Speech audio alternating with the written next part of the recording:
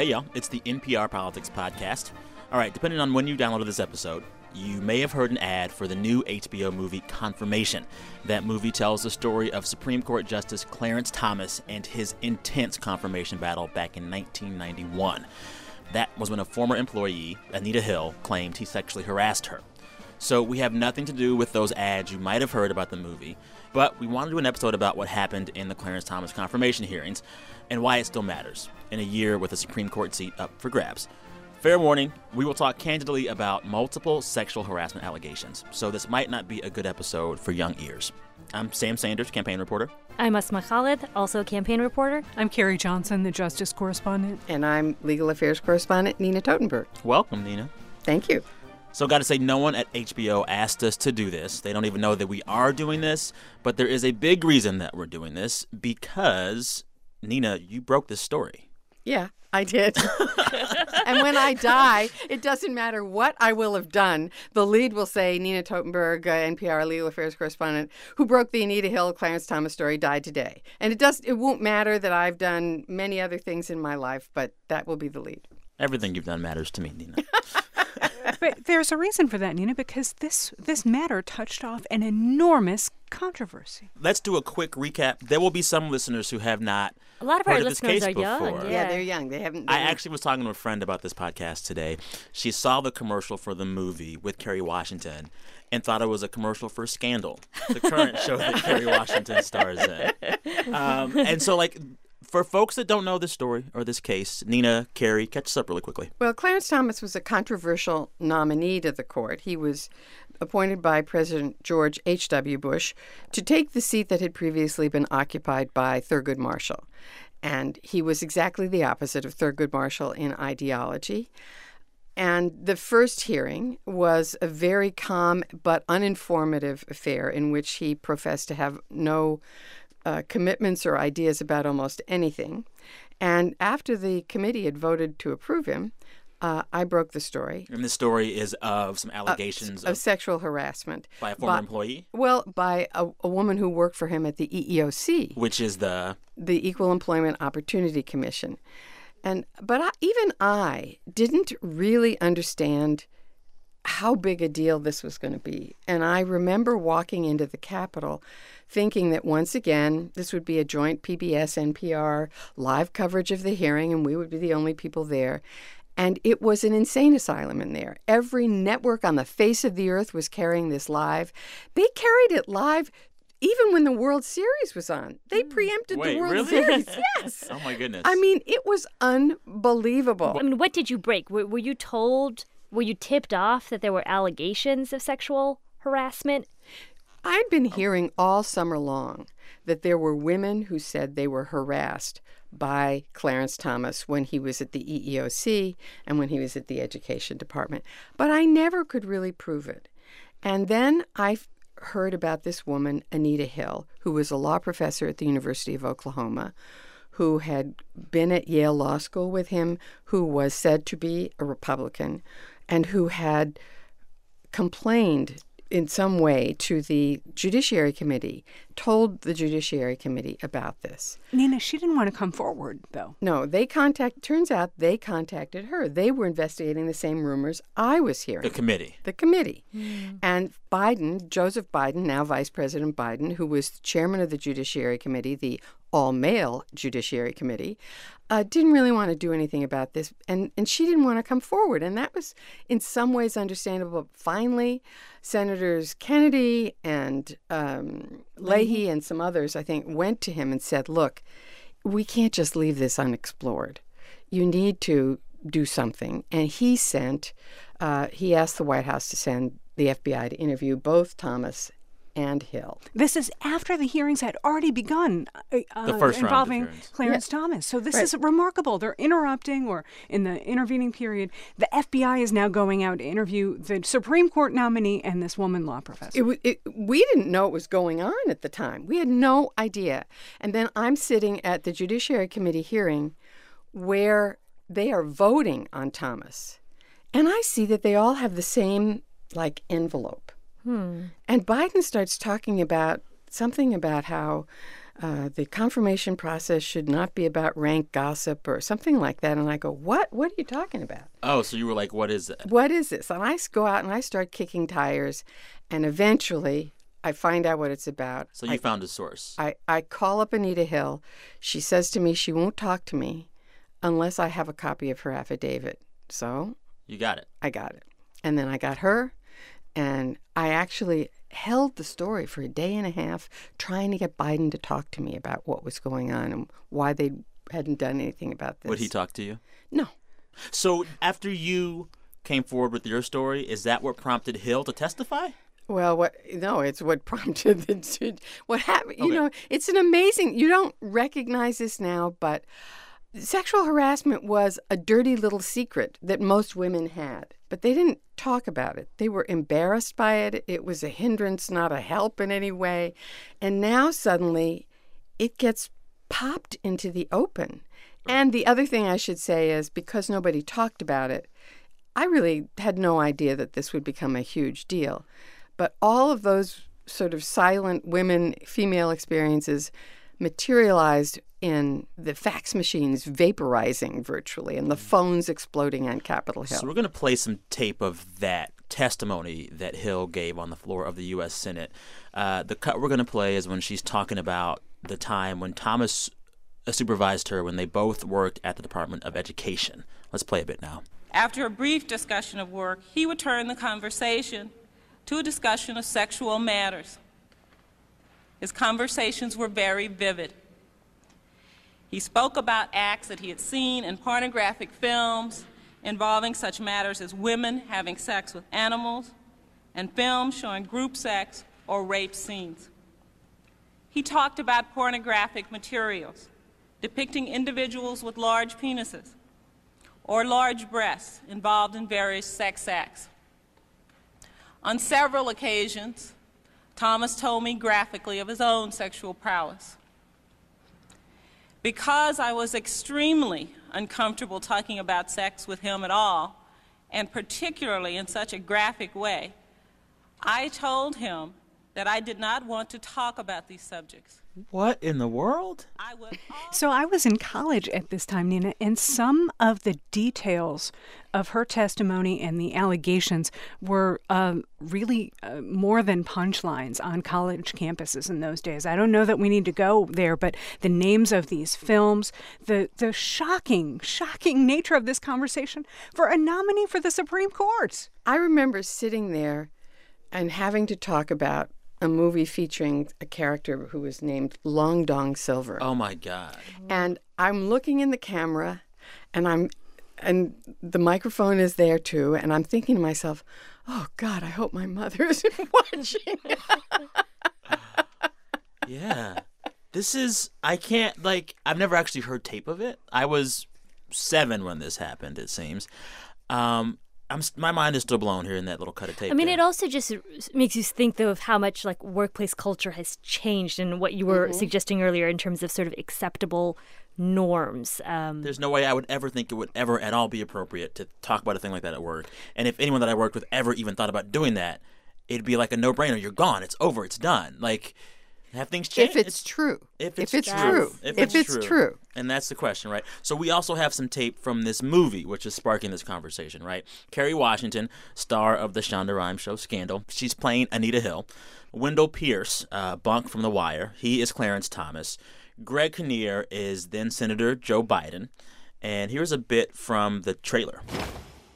I deny every allegation against me today. This is political theater, and Thomas just performed. He is not, I'm not trying to say that. Victim. The things they'll be reporting will be shocking. I was not dishonest. Somebody who goes after a woman like this with no holds barred. This is a street fight, Joe. This is a circus, a high-tech lynching. We have half a nation to convince. You're not going to believe this. There's another woman. You got me bringing up a bunch of bogus dirt. Stop it. I've heard enough of these lies. They don't care. They only want to win. Whoa. Now, that phrase high-tech lynching was actually uttered by Clarence Thomas in testimony. You've seen the movie? I have seen the movie, yes. We're going to talk more about it in a bit, but is it pretty true to life? The basics are true. You know, it's like all movies like this. It compresses events, and there's one or two scenes that I don't think ever happened, but it's outside of the hearing room, and it's pretty true.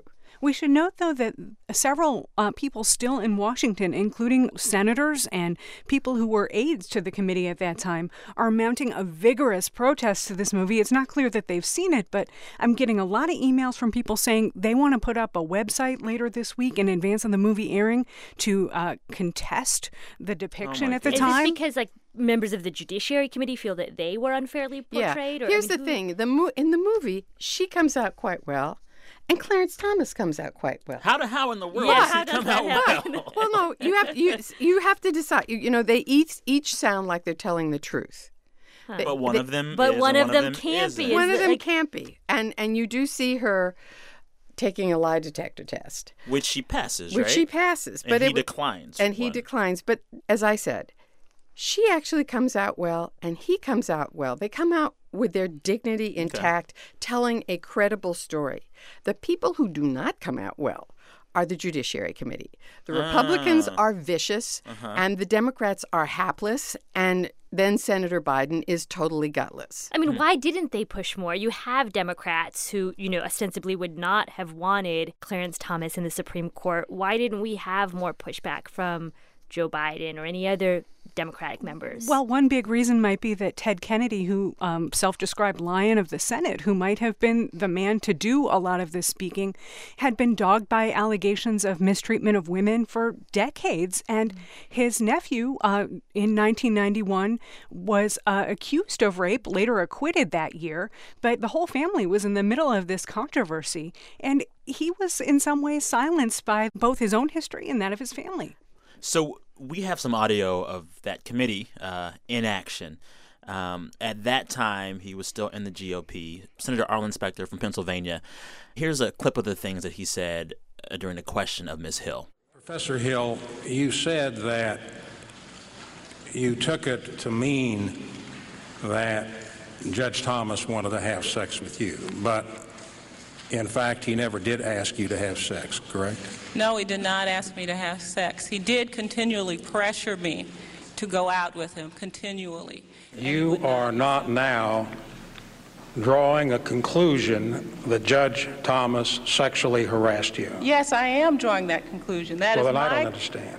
Pardon me? Then I don't understand. Page 3, it was my opinion at the time, and is now my opinion, that Ms. Hill's fantasies about sexual interest in her were an indication of the fact that she was having a problem being rejected by men she was attracted to. Ooh. Wow. So obviously that Wait, explain that. Well, how? The Republicans had a theory of, what was the word? Erotomania or something like that, where that this is all that women have fantasies, and that she was fantasizing this because, you see, there is no way that they were both telling the truth. One of them was lying. So obviously this did not go over well with thousands or millions of women who were watching this on TV screens and hearing it on the radio at the time. Well, listen, this became a cultural phenomenon. Saturday Night Live did a hilarious skit. How do you make this hilarious? Well, because they a hilarious skit where they played the Judiciary Committee. The Judiciary Committee. Okay. And guess who played the role of Senator Paul Simon? Who? Al Franken, now Senator from Minnesota. Wow. And it was on Murphy Brown. It was the subject of dinner table conversations and fights. And at the end of it all, I have to say that the public basically, by a vote of the polling data show, the public believed him, not her, by about 2-1. And within 2 years, that had flipped the other way. And in fact, Nina, many women were actually elected to the Senate and the Congress in the aftermath of all of this. It was called the Year of the Woman. There were 4 women elected to the Senate. One Democratic senator from Illinois who should have had no problem being reelected was knocked off by Carol Moseley Braun, who was a nobody, really, in Democratic politics in Illinois, and was elected to the Senate in place of him. She knocked him off in a primary. Wow. First black woman to serve in the Senate. Yeah. I guess when you were saying that the public overwhelmingly believed Clarence Thomas, We heard that tape out of the Judiciary Committee. I guess, why? Can you kind of walk us back? What was it that was so compelling about his case? He was so furious and so indignant and so hurt by these accusations that it was hard to believe you could be that convincing and not be telling the truth. That was what was so... They were both very convincing witnesses. How would any member on this committee, any person in this room, or any person in this country would like sleaze said about him or her in this fashion, or this dirt dredged up, and this gossip, and these lies displayed in this manner? How would any person like it? The Supreme Court is not worth it. No job is worth it. I'm not here for that. I'm here for my name, my family, my life, and my integrity. I think something is dreadfully wrong with this country. But he had allies who knew what they were doing, who were unified in what they were doing, who scheduled things so that more people saw his testimony than her testimony, so that the rebuttals didn't come at the rational moments, and where, Joe Biden basically got shoved around by the Republicans. And so what made it change then? What made people feel, so empathetic towards him, but then a couple of years later decide, I guess in the court of public opinion, that maybe she was telling the truth? It's hard to tell. It may have been affected by the fact that he portrayed himself as somebody who was very different than what he turned out to be on the Supreme Court. He famously, in the first hearings, was talking about African Americans sentenced to prison terms, and that he, often sitting as a judge, would see people being brought into the courthouse and saying, "There, but for the grace of God, go I." Mm-hmm. And then he turned out to be the most conservative member of the court on criminal justice issues, and his views on race are not generally popular in the black community. They're not totally unpopular, but he's against affirmative action. So Justice Clarence Thomas ended up being quite different from the person he sought to portray at his hearing. Nina, didn't it also make a difference that a lot of women came forward with their own allegations of sexual harassment after Anita Hill testified here? Yeah, but the Senate Judiciary Committee Democrats, because remember, they controlled the committee, they didn't put them on. They were afraid they'd be discredited. They wanted to end this show. They just wanted to get out of Dodge. And famously, a whole bunch of women from the House of Representatives marched across to the Senate floor and stood there glaring at everybody. In the movie, they go into the lunchroom. But I think my memory is it was the Senate floor. And they were just taking the skin off of these guys for not treating this seriously. How did Clarence Thomas address those specific allegations, those specific things he said? We know that there's that iconic moment of him saying it's a high-tech lynching, but was he ever forced to speak to the specific allegations? And if so, did he just say they're flat out wrong, or they were misinterpreted? No, how do you swing that? He never said something was misinterpreted. He said this never happened. None of it. None of it ever happened. So he said it was all made up.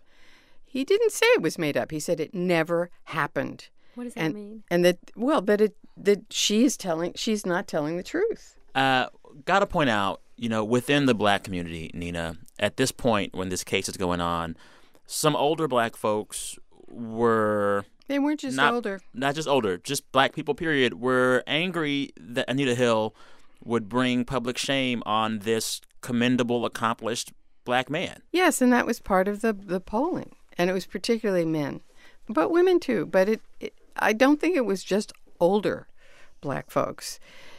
For any senator running in the South, for example, this was a very tricky line to walk if you were a Democratic senator, because you got a lot of black votes in order to get elected.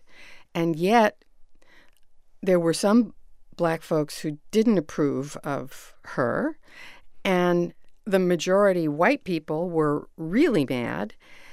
But guess what? The Democratic senators who actually stuck with her did better. But it did change the entire realpolitik about sexual harassment in the workplace. Did it create a more open environment with which to come forward with those allegations? Absolutely. The number of cases almost doubled in just 2 years that were filed at the EEOC. Workplaces began to actually have rules about this, which they hadn't before. Wait, there weren't rules before? No. Oh, now Lord. we have to watch those videos. But there were rules, there were grievance procedures that you could go to discuss it. And the other thing is, of course, that the Judiciary Committee was all male, had always been all male. And they made very sure that there were women on the committee right away. Yeah. I have another question kind of about race in this case. Thomas's kind of most soaring moment in his testimony is when he calls all of this show a, quote, high-tech lynching. And it seemed to be this moment where he was playing the race card or talking about race in a very straightforward way and acknowledging the way that race affected his confirmation hearing. But as a Supreme Court justice, he is very prone to go against other justices who argue that race plays a big factor in the lives of marginalized communities. Is there a disconnect there? It seems weird for someone to so forcefully speak about race in this one space and then be the kind of justice he is on the court now. But, he speaks very powerfully about race in affirmative action cases.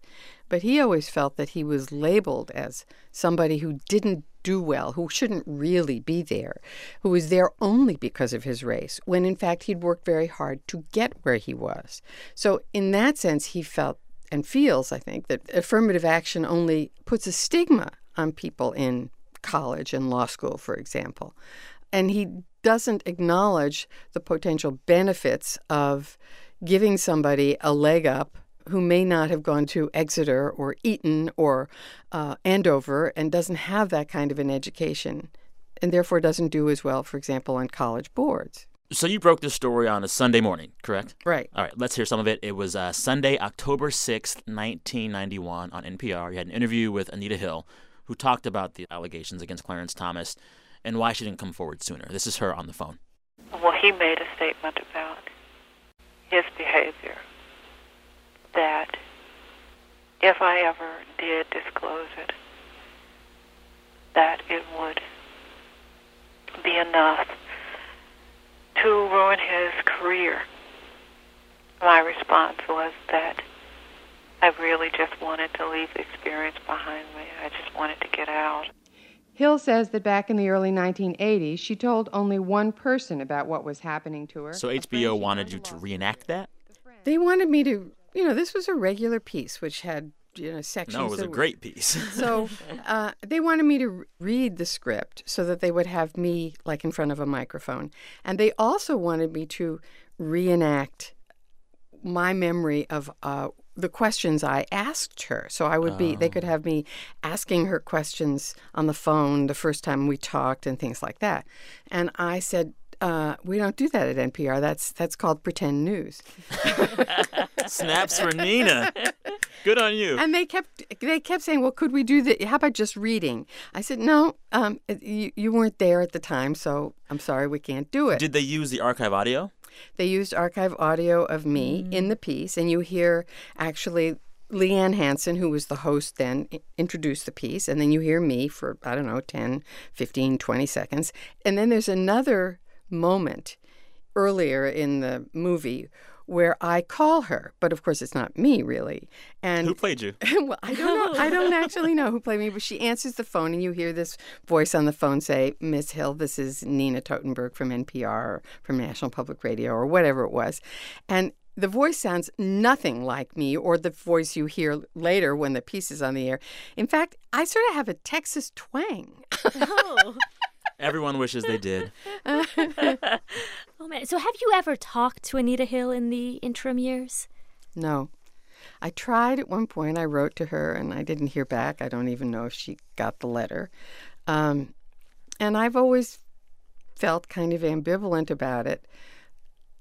You can imagine this is the kind of story where people always ask you, so who did you believe? And the answer, if there is one, is that I'm not going to give it. Okay. I was pilloried during this.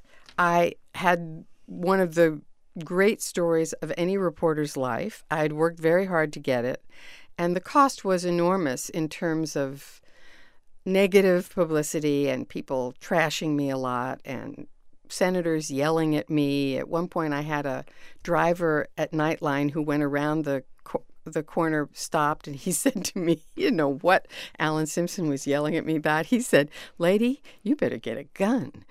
Wow. So and I'm a human being like everybody else. It was extremely upsetting, and I can't imagine what it would be like today.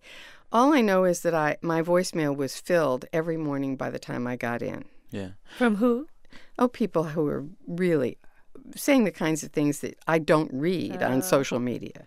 So you got some information about this story from someone. You've never revealed the source? Or sources. Or sources. Ooh. Are you willing to? You can tell me now, Nina. I didn't even tell my lawyer when they subpoenaed me. I've never told my husband. I am taking this one to my grave. Okay, well, one follow-up on it, though.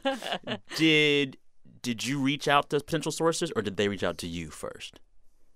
Can you say that? I reached out, okay. Actually. Because of what Biden said. I reached out because I was so puzzled by the behavior on that and the committee. file folders or whatever? They all had the same envelope, and Biden saying this weird thing. So I started... Your spidey senses. Yeah. Wow.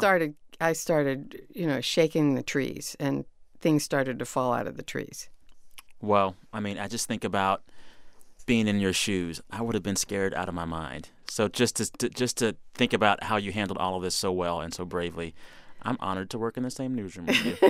All I can say is that's so sweet of you. It's very lucky that I was not your age, Asma, that I was not in my 20s or even my early 30s. Nina, you underaged me, but thank you. Or even in my early 30s. How old were you when this was happening? I was in my 40s. Okay. And so I had So you weren't scared. You were I was scared. I was plenty scared. Eventually, I was plenty scared. But I had a lot of experience by then. Yeah. Mm-hmm. So on the night after I broke the story, I was on Nightline, and Senator Simpson was calling me unethical and a lot of other things. And I just watched the clock, and then I got the floor at about 45 seconds till the end of the clock. So yeah. Nina, And I said what I wanted to say, and what I said was, if you folks on the Judiciary Committee had done your job, I wouldn't have had to do my job, so that there was something for you to that you should have investigated. You didn't do it, so it ends up in our air, and you blame me. You should have done your job. Wow. I have to say, people did try after the fact to figure this out. Some think they did. Jane Mayer and Jill Abramson, two very fine reporters, wrote a very good book about this. There were lots of books. Was there a consensus reached from any of these books? No. Does the film help clear anything up? No, I don't think it clears it. I mean, I just want the truth. See, now you're back where I was. For lots of people, including at least half of them in this studio, they don't really know very much about this. But it was a very important moment in our modern history, and it changed dramatically the way we deal with sexual harassment claims, and it did change the way we deal with sexual allegations in public. I have to tell you that I've been in Washington a long time, and there was a time when senators would cheerfully chase interns around a desk. There are correspondents here to whom this happened. Oh my God. And nobody ever thought of reporting that. I'm glad that's changed. Okay. Well, that's probably... Or Carrie and I would have to come out with a gun. That's right. That's a wrap. We'll see you Friday for our weekly roundup. There is a Democratic debate Thursday night, so we'll talk all about that.